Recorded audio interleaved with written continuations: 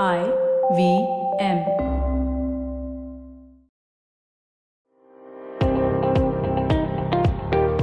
Welcome to All Things Policy, a daily podcast by the Takshashila Institution. We are a bunch of policy nerds based in Bengaluru, and we like bringing fresh perspectives to Indian affairs and Indian perspectives to global affairs. So grab a cup of coffee, sit back, and join us for today's chat. Hello and welcome to All Things Policy. I'm Manoj Kevalramani and I'm joined by Shambhavi Nayak, and we're again going to be talking about the coronavirus like we do every week. We try and provide an update on what's been happening, what are the numbers of cases, is this at now a pandemic level, or are we not there as yet, and what are the sort of threats that different countries are facing, how are they looking to address it, what is the sort of political, economic and all the other sort of related challenges of this virus that's spreading around the world. To begin with, let's just look at the numbers from where things have started, which is in China. Once again, Hubei is the province which is first hurt, and there was a lot of confusion in Hubei this week with regard to restrictions in Wuhan being lifted on people coming in and going out, and there was a notification that was issued and which was immediately after that rescinded. So which tells you a little bit about how even in a tightly controlled information environment like China, you can have such confusion within the bureaucracy that this sort of confusion ensued for a period of 24 hours. But sort of the big numbers this week are that we are at about 78,000 cases within China and Taiwan, so that's Greater China. And internationally also there's been a spike in cases. The total death toll within China again is at about 2,666. These numbers will change a little bit by the time this episode goes on air. From a Chinese point of view, the big sort of top line has been that the rate of increase of cases has gone down. Now, there's lots of speculation about this because suddenly this number has crashed. It could be because of, again, like last week we spoke about them tightening the testing mechanism again. But there's also a case to be made that internationally the spike in cases has been very sudden. So Shambhavi, you were talking about South Korea, Japan, and does that then match up? Yeah, so Japan now has about 850 cases. South Korea reported 60 new cases yesterday, which was Monday, leading to a total number of 893 cases in South Korea. Iran has had 61 cases with 12 deaths. Italy is emerging as a hotspot in Europe with 200 cases. So far. So suddenly there's a shift in the trend. So far we were seeing a majority of cases being limited to China, but now we are seeing a lot more cases outside of China. And also last week, I remember when we were talking and we were looking at the numbers, apart from Japan, because of the Diamond Princess, numbers around the rest of the world were in double digits. Yeah. And now suddenly you're seeing these triple-digit numbers and more deaths, right? Yeah. And the one place we have not got any information from is obviously North Korea. Yep. So we have absolutely no idea. Yeah, that's another black box altogether. What's happening there? Yeah. But speaking of the Diamond Princess, there were 12 Indians who have been infected with the coronavirus on board the Diamond Princess, mostly crew, but they have been quarantined and kept there for recovery. Okay, so that's another Indian incidence which otherwise would not have gotten counted because they would not have been in the country. But see, that's the thing, like in such an environment where people are on a ship and that ship is quarantined now, how do you sort of contain the infection? And the chances of people on that vessel getting infected is so high. It's so high, yeah. Yeah. I mean, we spoke last week, right, about this case where in China, this quarantines are creating clusters of infections. Yeah. So it's the same case, right? I mean, yeah, it is the same case. I mean, when I first heard about it, I was like, wow, this is a little surprising.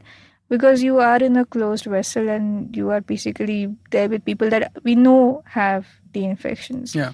And so what has happened as a result of that is people who have now been deboarded are also kept in quarantine. Yeah. So you're stuck in quarantine for some time and then you're stuck once you get out. And it's extremely tricky to know how long you're going to keep people in quarantine. Yeah. Initially, we knew that, okay, the virus can show its sort of symptoms and the effects can be seen anywhere between 2 days to 14 days. This week, there was a conversation about, well, some people have shown them even after 20-25 days. So now that threshold has gone up to 27 days, which is a month. It is, and the other thing was about, so for example, a lot of countries around the world put up this thermometer testing at airports. So you screen for your body temperature. Yeah. And if your body temperature is high, you are basically sent for further diagnosis. Yeah.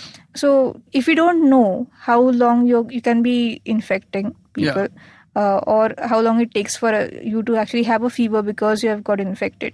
You're basically missing out a lot of people. Yeah. So even if we have a quarantine period that we know of, we still don't know what testing needs to be done and when it needs to be done to really make sure that you are coronavirus free. I mean, the fact that this is spreading is for many reasons. It's very difficult, therefore, to devise policy, because how long are you going to keep people and how many people are you going to keep quarantined? Right? And so, like, I remember in one of our initial episodes on this, we spoke about the infectivity of a person, and we said that up to 4 people can be infected. Now they're trying to find super spreaders. So, for example, in South Korea, they have tried to say that there's a church which basically is the epicenter for the outbreak in South Korea. And this one person is supposed to have spread the virus to 37 people. So now they're actually going to go and either quarantine or put under house quarantine the 200,000 odd people who were at that church at that same point of time.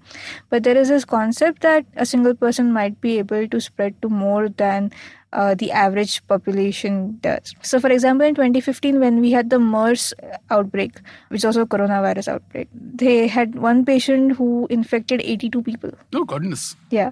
So, and we don't know the biology of how this works or why these people can infect more people. So there are 2 theories. Either their immune system is very weak, so they show symptoms, but the viral load is so much that they actually infect a lot of other people. Or that their immune system is so good at suppressing the virus that they don't show symptoms. Yeah. But they have the virus and they can spread the virus. Yeah, which is my mind sort of first went to that, right? So they're called super shedders. Okay. They're shedding a lot of virus. Okay. So how have these countries now, so we're still looking at Japan, we're looking at South Korea, even the US, how are these countries now responding? So in US, I remember you were telling me that, they're looking at new money to be raised for this. Yeah. So the Trump administration has asked for $2.5 billion from the Congress as money to actually fight the infection. And they have said that about $1 billion of this will actually go into the creation of a vaccine. So you said $2.5 billion? Yes. So the remaining $1.5 billion will go to build a wall? Against the virus, very likely, yes. So you're probably going to see a new, big, beautiful antivirus wall. Yes. Okay, makes sense. So apart from that, there's also work on a vaccine that's been going on, right? You were telling me that there is some sort of vaccine that's been there are obviously many companies which are trying to invest in finding a vaccine. There is one company, Moderna, in the US, a Boston-based company, which has put forward a candidate to the US National Institute of Health. And we have to wait and see whether it's approved for human trials or not. But even if it is, we are still months away from actually getting a vaccine that is ready for human administration. Okay. So even if next week the National Institute of Health comes and says that this candidate is approved for human trials, we are still a fair few months away. So the other thing that we were talking about was that, and this links back to this idea of super spreaders, right? We've seen this in China, that events have been pushed back. This week, we finally got an announcement that that much anticipated decision on that National People's Congress, the parliamentary meeting will not be happening in March as scheduled, and they haven't even announced a date when it will be happening. The NPC Standing Committee, which is the executive body of the National People's Congress, they met and they sort of also tightened the regulation on animal trade and things like that. Yeah, they banned wildlife trade. Yeah, which is, after the horse has been bolted, you shut the door. And so anyway, so that's what you've done so far. But it also impacts not just events in China. So a lot of things in China are going to get pushed back. I mean, we spoke about the Grand Prix in Shanghai. We spoke about other events. We spoke about trade fairs. Yeah. All of that's going to get pushed back. But even internationally, there's now a question about the Olympics in Tokyo, which is scheduled for 2020 July, right? Yeah, that's scheduled for July. And till last week, there was absolutely no shadow because everyone was saying that the Olympics will still go on. This week, for the first time, Japan has come out and said that it's too early to say whether we'll postpone or not. So there's a hint there that it's on the table, but still not. It's still not off the table. The Olympics are still happening. Okay, they're still sort of scheduled unless things change or things get contained. Yeah, I think it's just I don't think we have enough information about this outbreak. Yeah. To know I mean, the one lot of people who would sort of disagree with you are these hardcore China watchers who will constantly read things into different statements. So this week, Xi Jinping appeared in public, and this was a grand televised event where he and the entire Politburo Standing Committee appeared without wearing masks. So and they spoke to hundreds of thousands of cadres, talking to them about what sort of efforts need to be made. And there's some really interesting stuff that he said in this speech. So he calls this as both a crisis and a big test for us. And I'm quoting him here. He says that the epidemic remains grim and complex, and it is now the most crucial moment to curb its spread. He also talks about this being a major public health emergency since the founding of the People's Republic of China. There are a couple of other interesting aspects of his big speech in which he talks about how, in January 2018, there was a meeting which happened after the National Party Congress in 2017, in which he assumed his second term as the general secretary of the party. He sort of recounted that meeting and said, way back then I had spoken about the importance of being prepared to contain infectious diseases and epidemics that could spread like SARS and things like that. So at some level, he's sort of managing his political position. So it's interesting how people have read this. I mean, at one level, he's also saying things like, we are brilliantly positioned to tackle this because our system gives us certain kinds of strengths, which is slightly paradoxical as an argument, given that lots of people have argued that the spread of this disease and the failure of the initial efforts in the province was a product of the authoritarian nature of the Chinese state. But he's sort of come out and defended all of that. Now, there's two sort of interesting strands of thought that go on, right? One is that there is a serious crisis, and he's sort of putting it out there that there is a serious crisis, and he's outlining that this is going to be painful, this is going to be problematic, and he's sort of taking ownership of the crisis. While you remember, in January, we were talking about him passing the buck to Li Keqiang. Yeah. So that's one thought.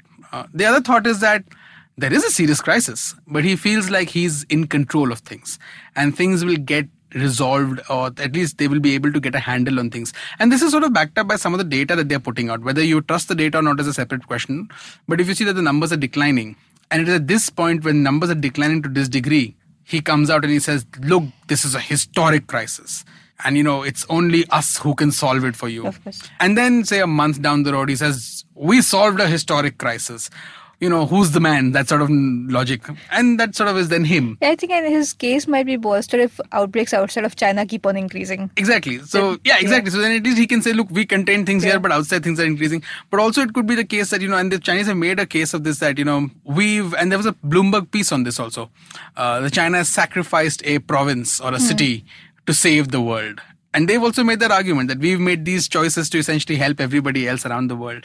And that's been one strand of thought. So therefore, I was saying that, hardcore cynics will say that it's actually getting better, and this is him sort of this is political opportunism, whereas others would say that, no, actually things are really terrible. Yeah. And I guess the proof of the pudding in all of this would be in the final economic numbers. Because he might take credit for whatever. If the economy is not kickstarting, it's going to be really problematic for him.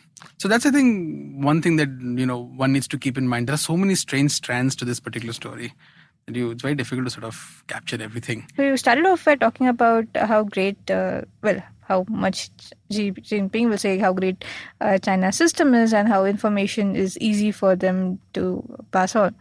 We in India actually seem to have a bit of trouble currently. Over the weekend, on WhatsApp, there was this notification which said that the Directorate General for Foreign Trade had again banned all exports of masks and PPE. So if you remember, in January, they had put out a notification that banned all exports. Then they amended it to say that 3-ply and 2-ply masks can be sent out of India. And then over this weekend, there was again this rumor that everything has been banned again. Yeah. And so customs actually shut down shipping of masks and stuff for about a day. Then the DGFT had to come out and say that no, we never issued such a notification again. This is a false notice. And I really don't understand why would somebody do something so horrible. It's so easy to play mischief in an environment where you've already had a ban and very soon the ban was lifted partially. It's so easy to play mischief, particularly in this sort of era of misinformation. And you can tell the poor customs guys, right? Because they really don't know. And there's the way to check with a superior is going to be probably so difficult. That we lost an entire day, and which means that masks which are supposed to go out to contain this outbreak have been stalled, which is horrible. The other thing that obviously also happened is that the government of India has revoked the FCRA qualification for Manipal University. Okay. So Manipal University has been working with a lot of pathogenic viruses, Nipah being the most known case. They actually played a role in identifying the Nipah outbreak in 2018 in Kerala. And they did it faster than the National Institute of Virology in Pune, which is an ICMR center. And that actually bought up at least 24 hours to 48 hours of time for Kerala government to start quarantining people. So recently, there has been a lot of introspection by the ICMR on foreign collaborations. We had a case where one of the NCBSS studies was under investigation. Now we had this case with the Manipal Institute of Virology. And they have basically stopped Manipal from receiving any funds from the US, which Manipal was doing to build infrastructure to do a study on looking at how fevers are caused. So the idea is that about 50% cases of fevers, we do not know what the causative agent is. Okay. So whether it's a virus, it's a bacteria, what virus is causing it. And if we do not know what causes the fever, we can't treat it. Yeah. So A, we can't treat it. B, the immediate response is to give antibiotics, which is causing a rise in antibiotic resistance as well.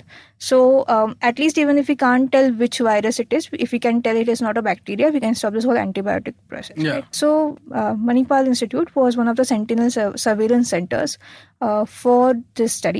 And they were actively trying to figure out what was causing fevers, at least in this geographical region. And stopping that at this point of time, when the world is in the grip of an outbreak, just sounds so stupid. Yeah, it just sounds really strange. Why would you do that? Unless there's something deep that we have no idea about. Of course.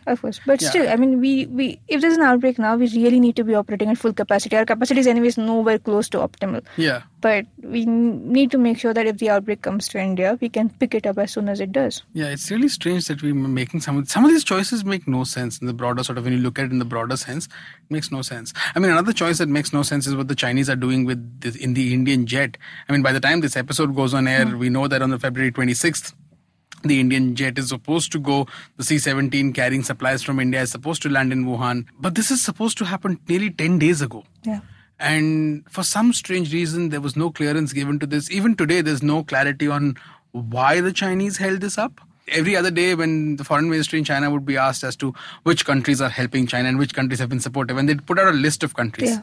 And ever since, I think, Prime Minister Modi's letter to Xi Jinping, India has said that we're going to be giving this aid, It's just incredible as to why this was held up. And the jet was supposed to go in, not just deliver supplies, but it's also supposed to bring back Indians in Wuhan. Yeah.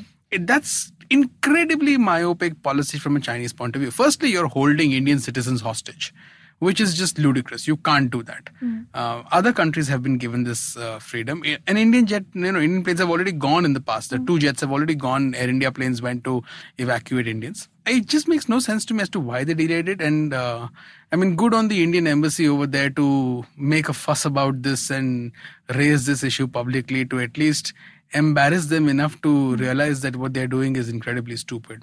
At one level, you're asking for more support and trust from India. At another level, you're essentially holding Indians hostage, which is just a horrible optics. It's just horrible optics from a point of view of, you come to India for, you have these informal summits and you talk about people-to-people exchanges. Yeah.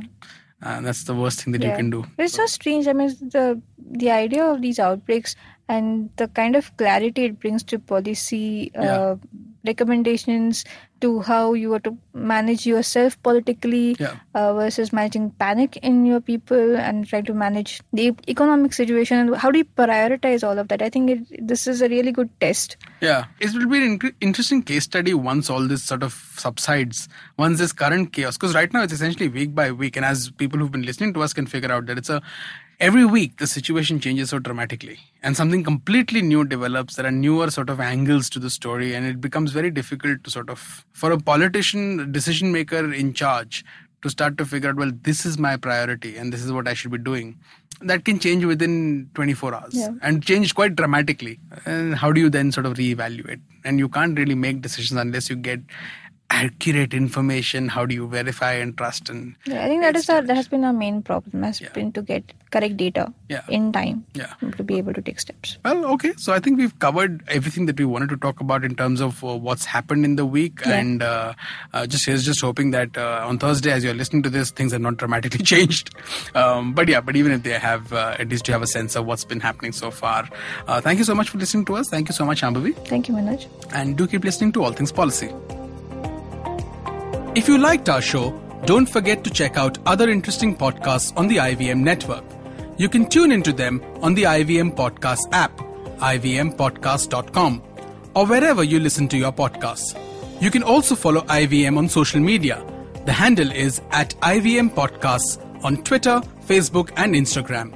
And hey, if you'd like to dive into Takshashila's research on technology, strategy, and economic affairs, check us out at our Twitter handle @TakshashilaINST or our website takshashila.org.in.